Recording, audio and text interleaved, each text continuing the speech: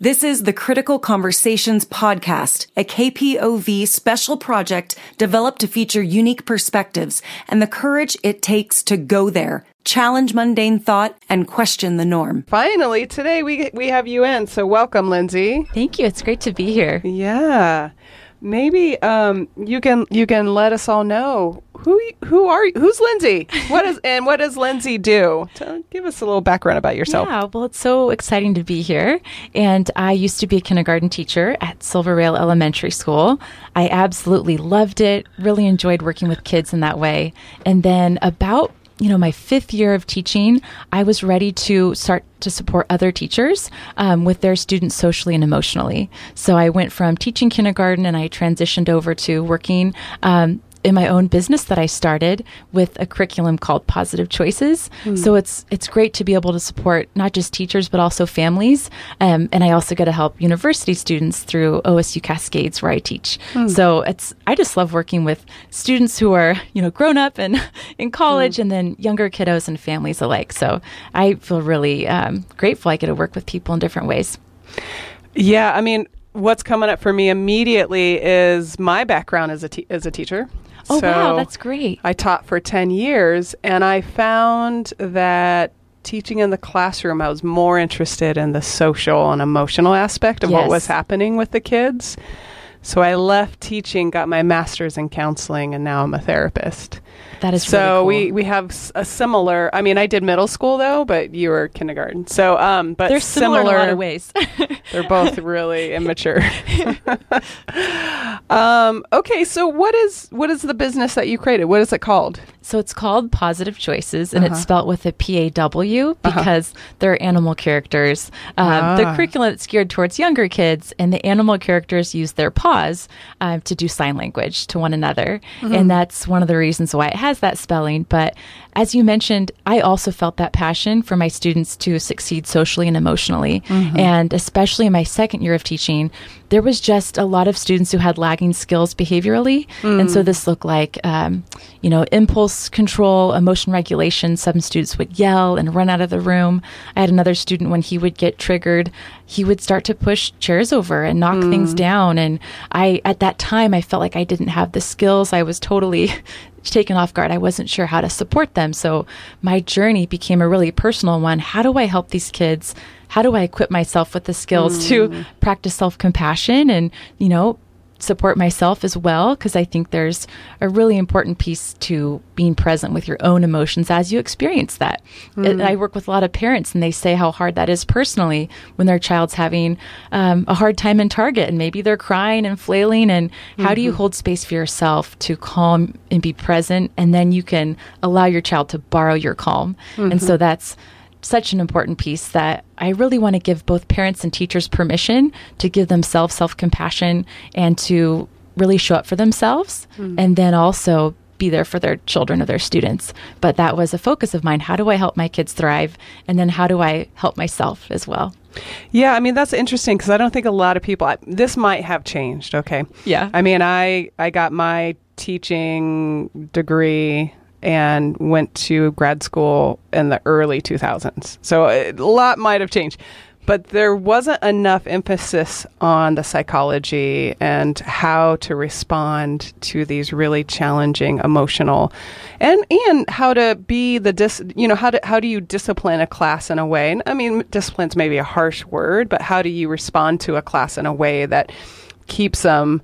I mean, it might have changed, but it was really lacking then. So I don't think a lot of parents know that teachers actually don't always have the skill set in that realm that we think they do. Although we know that they're natural caregivers, right? You're just saying about as a caregiver, it's sort of sometimes hard to hold space for yourself.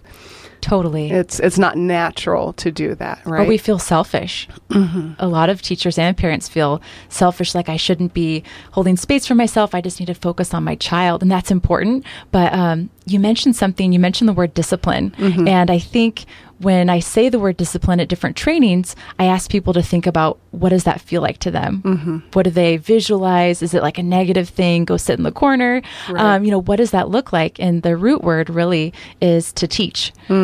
Disciple, disciplina, that's like the origination of that. And so what are we teaching our children? And you mentioned such an important thing, and that's how do we have boundaries for our class? Because we want to acknowledge their feelings, but we also want to maintain those boundaries and teach them the right thing to do. And so what I like to instill for my graduate students who are in their teaching program, I want to teach them how to have a productive approach to problem solving. So it's not, let's hold hands, kumbaya, talk about our feelings. We want to talk about our feelings, but we also want to have that accountability. And I talk about different forms of parenting and attachment, and that actually applies to teachers, because when we think about that authoritative parenting, that's high connection and responsiveness and warmth, but it's also high structure and boundaries. So we want to have both. And that's, as educators, very important too. Yeah. That's interesting too, because in order to even like effectively know how to hold boundaries and problem solve, you really have to understand yourself and your own triggers and your own needs about what's happening. So you're not in a reactive mode. Yes. You're in a grounded, regulated mode, is kind of what you're talking about, is being regulated and co-regulating with a child, right? And so that's like, for some of us, that can take a lifetime. So how do you get people to that point of like really understanding that piece for themselves? That's huge. One of the best things you can do is just take your hand. I invite people to do this at conferences or whatever I'm doing. I say, take your hand and place it on your heart and just take a deep breath in and let it out. And when you hug someone, you get that oxytocin, which is the hug drug, right? There's natural good chemicals that make your brain feel good.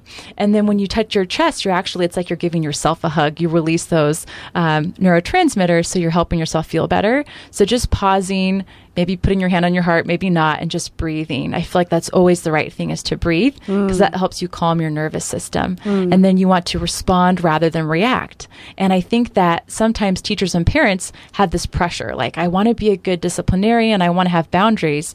So we feel like we have to assign a consequence or teach in that moment when the child's just pushed someone or drawn on the walls with crayons. We feel like we have to teach right then. But the thing is that our children have to be ready to learn. They have to be calm, and their brain has to be settled, because if they're not, their brain's not in a learning state. So they're not going to be receptive to what we're trying to tell them. And likewise, if we're triggered and, we're really mad or sad or frustrated, we're not ready to teach, because we want to be good teachers. We want to be good disciplinarians. So I love to give parents permission and teachers to pause and say, I can tell your brain's upset and we need to problem solve. And I'm going to wait until both of our brains are feeling better. Let's come back to this after recess, or when we get home after we put the groceries away. Then let's problem solve what happened in the toy aisle at Target, and let's talk about it then. Because if we try to solve the problem then, if we try to, have that, we want to be productive, but if we do it in that moment, sometimes we're not setting ourselves or our children up for success. So giving yourself permission to breathe, pause, and circle back. Yeah, and you're talking about really slowing it down too, right? Slow down the process. You're not going to lose your moment, to respond and to fix the situation, right? And something else you're making me think of is, and I already forgot it. Oh well, happens to me all the time. Oh yeah, I am a little tired today, so. But what I appreciate about this though is it's giving a whole new language around how we're responding to children and how we're responding to ourselves. Totally. And I'm curious, what are some? So you probably don't use the paw. Do you do the same language with the adults in college? Or do you use a different languaging with them? Very similar languaging.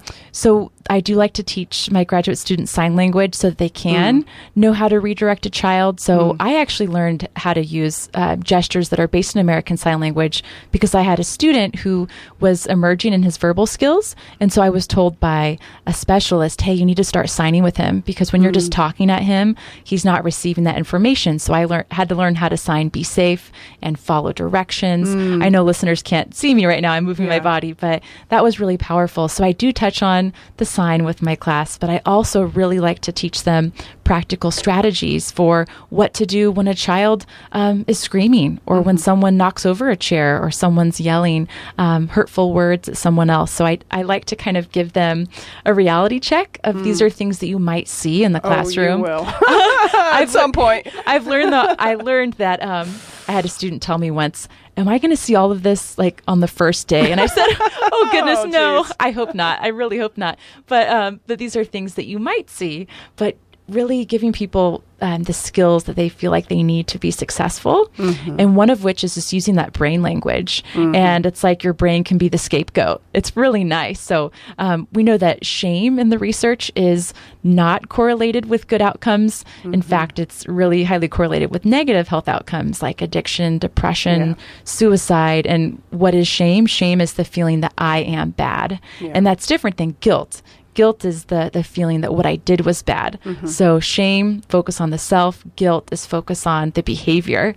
And so we want to start to use language that is promoting shame resilience. We don't want to say things that make kids feel like they're just bad humans who are not worthy of love and connection, but rather we want to be able to point out when you said this thing to Sarah, how did that make her feel? And starting to get to the root of what happened, giving them language. And then I had a student once at OSU ask me, she said, okay, so is our goal to guilt our students? Like that's what we want to be doing?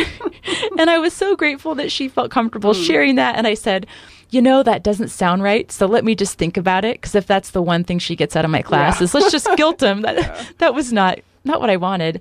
And so I went back to the research, a lot of it based in Brene Brown's work. She's an incredible researcher, social psychologist, and she was able to, I learned in her data, is we want to have kids have empathy and accountability. And when they feel guilt, that can be the birthplace of students realizing, oh my gosh, my actions are affecting others in this way, empathy. And then accountability, we want kids to be a part of the solution. How do you want to make it better? Should we apologize? Should we write a sorry note to the custodian who has to stay late because you drew on the table with Sharpie and we can't clean it off? That happened a couple times when I was a teacher. But helping kids be a part of the solution is so important. And Lindsay, you're giving us some great ideas, and I'm curious if we can talk a little bit more about when a child is in a dysregulated state. First of all, what does that look like? What does that mean? And how can we respond in a way that helps them? Yes. So dysregulation, we have the concept of regulation. And when you're regulated, your brain is working optimally. That's when your child is really sweet and they're playing kindly with their sibling. Or in the classroom, that's when kids are following directions and doing what they're supposed to do. And then sometimes kids get triggered, as do adults. And someone says something unkind to them, or maybe they're just feeling really stressed out because you gave them a task that was beyond what their capacities are, maybe. And now their brain starts to feel upset. So we call that dysregulation. That's when there's those stress hormones like cortisol, and the brain's not, working optimally. And so what we can do in that moment is we can first, like you said, connect with yourself and acknowledge this is difficult.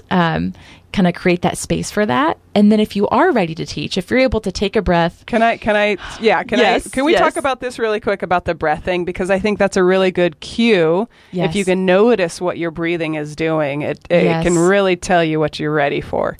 Exactly. If you're holding your breath, if you feel intense in your body, you really need to take that time to breathe deeply, to relax. Because it's literally the easiest, simplest, most powerful tool in our toolkit is our breath.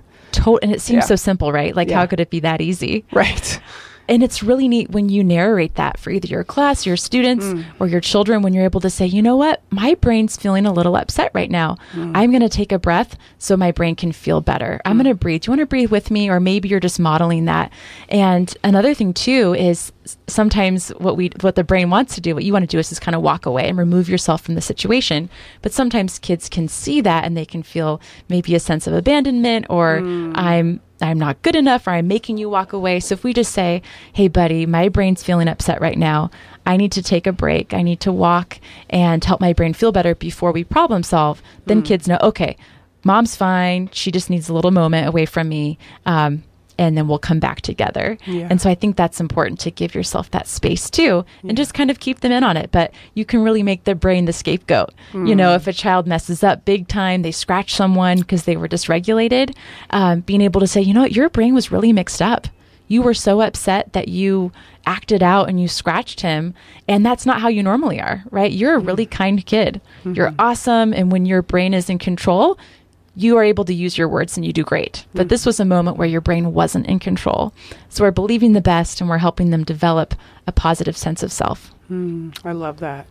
So, okay, you're calm as an adult. Yes. So the first C was calm? I'm sorry. Oh, yeah. Well, I think definitely calming yourself is awesome. Okay. And then there's something called the 3 C's. Oh, okay. And I started I'm off jumping ahead. Sorry. A very important one, though. I think that's a prerequisite. Exactly. So the first one is to connect. So if we try to jump in, have you ever had it where you had a hard day? And every day, right?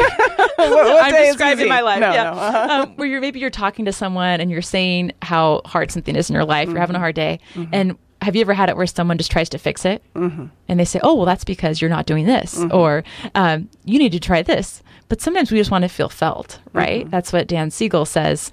And so to help someone feel felt is super simple. Just say, "I can tell you're upset. What's going on?" Or how are you feeling? And that's just connecting with them. And so you're able to say, I guess, what's an example that comes to mind for you of when you'd want to coach someone, be it a middle schooler or a personal child? Like, what's an example that would be helpful for us to illustrate the 3 C's? I have an 8-year-old. Who's Excellent. Really just the sweetest little. I have a 12-year-old too, but I shouldn't exclude my older child. But she is learning how to really assert herself and step into her power. And here, I'll give you an example. Yesterday, she wanted to go to the store and get this treat. And I said, yes, we are going to get this treat, but we need to go to this place first. And maybe while we're there, they'll have this treat that you want. Let's just check. Yeah. Well, we went there and the treat wasn't there and she was really upset. So do you want to... That's great. Go Let's from do there? it. That's awesome. I could tell you what I did, but I want you go from there. So she was in the store upset with me. In the store upset. I think sometimes our go-to is to start to rationalize and say, well, we weren't sure that it was going to be here. And it's almost time we're going to go to another store and try to speak logically to their prefrontal cortex. That's the front part of their brain. That's the one that's, when you're calm. But when a child's upset, if you could say, I know that's really hard. Like, that totally stinks that it's not here. I get it, man. That's really difficult. And I'll say, even if you do that, that doesn't always mean it's going to calm them down. Totally. They might not say, oh, wow, I feel so felt. Thank you for connecting with me, right? Pick themselves up and now they're skipping to the car. Right. So even you just kind of make that quick connection. Yeah. Let's do some breathing. And then when they're more calm, you can collaborate with them and say, okay, how do we want to solve this? But I think that just creating space for them, and Tina Payne Bryson's a great researcher. We were talking about her earlier, and she has a book called No Drama Discipline. It's amazing. And they say connect and redirect. So I know that's really hard. This is upsetting. Let's do some breathing together. And we're going to come back to this. Or let's see if the next store has it. And sometimes we just need to be okay with the fact that our child might still be upset. Yeah. And they're crying. And our reaction is to want to make them stop crying. Like, yes, please, like this. I'm going to say this is the drawback to this, because this research came out, 10, 15 years ago. Yes. And I've noticed, because I have children in that range, that a lot of the parents parent in this way to stop or control the behavior. Exactly. But a lot of times it doesn't do what they want it to do. Yes. And I loved that you said that you're not in control of the process. You're just present to the process. Exactly. Okay. So you're connecting, and then you're allowing them their process without, persuading it. Totally. Right? You're welcome to have those feelings. Yeah. Saying something like, it's totally okay to be upset. And it's not helpful to throw things off the shelves. Yes. I'm assuming that There's wasn't a boundary. the case. No, No. And it's not helpful to lay on the ground and yell, right? Like, it's okay to be mad. You're saying yes to the child, but then you can say no or redirect the behavior. Yeah. Because, you see people, there's the different types of parenting. One is permissive, and that's really high on connection. Oh, sweetheart, I know you're upset, but then the structure's not there, right? There's a lot of that. That's what I'm talking about. That's where the child is kicking and screaming and knocking things over, and the parent's just standing there. So we do want to be able to have things like, I'm going to help you by taking the toy and putting up high, or whatever that looks like. But I think, and like you mentioned, sometimes what we want the fast fix. Yeah. We want the short-term behavioral change. Because we are uncomfortable, right? In those moments, we feel terrified and uncomfortable, and we don't want to be in that situation. Exactly. Yeah. And we're looking around, and people are looking at us, and now we're thinking, what do people think of me? So I think with all of this, and it's so cool when I learned about your station, the Curiosity Lab, one of the best things I've read in the research is be curious. Yeah. Like, be curious. What can I learn in this moment? How can I help? But perfectionism, Brene Brown talks about perfectionism asks, what will they think? Yeah. And curiosity asks, what can I learn, or who can I help? And so if we start to feel ourselves feeling perfectionistic, what are people thinking about me around me? Then we're not going to be able to learn as much, right? We're not going to be able to focus on the human that's in front of us. Yeah. And one of the best things you can do, and I tell students this who get overwhelmed, one of the best things you can do is you can make a mistake. Yeah. Let's say you explode and you have a hard day and you don't act your best self. Yeah. And you say, come on, I've told you this 5 times, or whatever it is. No recess for a month. And now you're the one who's punished as the teacher. You want them to get out. Taking recess away, definitely not best practice, but we know in the research now. That's just a side note.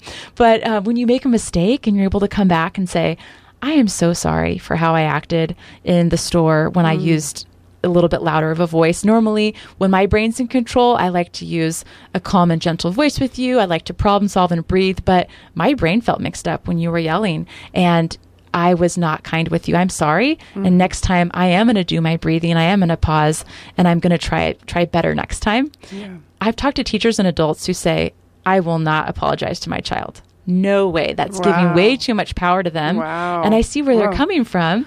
But one of the things I like to encourage them to think about is when we model apologizing, that's what they do. Yeah. So if we're saying, hey, apologize to your brother, but you're not apologizing to them, you're not modeling what that looks like, it's not going to stick.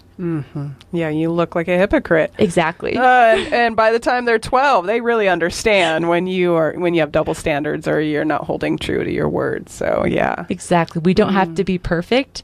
We can be present. That's another Tina Payne Bryson. We don't have to be perfect, but we can show up and have intentionality with how we're present. And again, one of the best things you can do is you mess up, you come back and say, I'm sorry. And that develops resilience in our children. And when you say, I'm sorry, I did this, my brain felt upset, then that's not saying, I'm sorry I did this because you're a bad kid, right? You're saying, hey, I felt upset, and that's my nervous system, right? Like, those are my triggers. It's so funny. I was learning more about a form of nonviolent communication. I don't know if you're familiar with NVC. I am. You probably are so familiar with it. But NVC is really one of the things I was listening to in a recent podcast is people can't make us feel certain ways. Yes. When I heard that, I thought, I do not agree with that. But the more I learned, I was trying to be open-minded, that one of the things they talk about in NVC is people's behaviors can be a catalyst to our feelings. Yes. Someone can borrow our car and crash it, and that's a catalyst for us feeling upset. But even then, we have a range. Yes. You will feel differently than me. And yes. If you hate that car and you really want the insurance, and we can get, oh, great, awesome. Yes. So just realizing that different things in our environment, it's a catalyst for how we feel, and taking ownership and giving ourselves permission to be imperfect. Yeah, I love that. Thank you so much. That's just great advice and a lot to consider and think of. So to end, can you let us know, what's your website? Do you do consulting, counseling? How can we find you if we want to learn more? Yes. So the best way to do it is to go to my website, which is Positive Choices. And again, that's with a PAW. So Positive Choices, when you're on the website, you can see a variety of things that I have. I have a YouTube channel with videos for kids and adults. I have a podcast. So that's called the Positive Choices Podcast. And every week I just hop on my podcast and I talk about these different ideas that we talked about today, but I expand them and go into depth. So free YouTube channel, free podcast. And then I do consulting and coaching, and all of that can be found on the website for those folks who are wanting to learn a little bit more. But what if a parent wants to get you into their school to work with their teachers? Yes. So that would, again, just go to the website, and at the bottom, you can fill out a form with a request for something like that. But I have the privilege of doing it in Central Oregon, and I was recently in Florida and different states doing this kind of thing. So it's something I really enjoy. Yeah, I love that. I mean, I feel like we are going in the right place socially, emotionally, when, we have someone like you doing this groundwork in the schools and with the people who are working with the children. So thank you so much for being here and all that you do, Lindsay. My pleasure. Thanks for having me. You've been listening to a KPOV Critical Conversation. To hear more engaging interviews on important topics, please visit kpov.org/criticalconversations.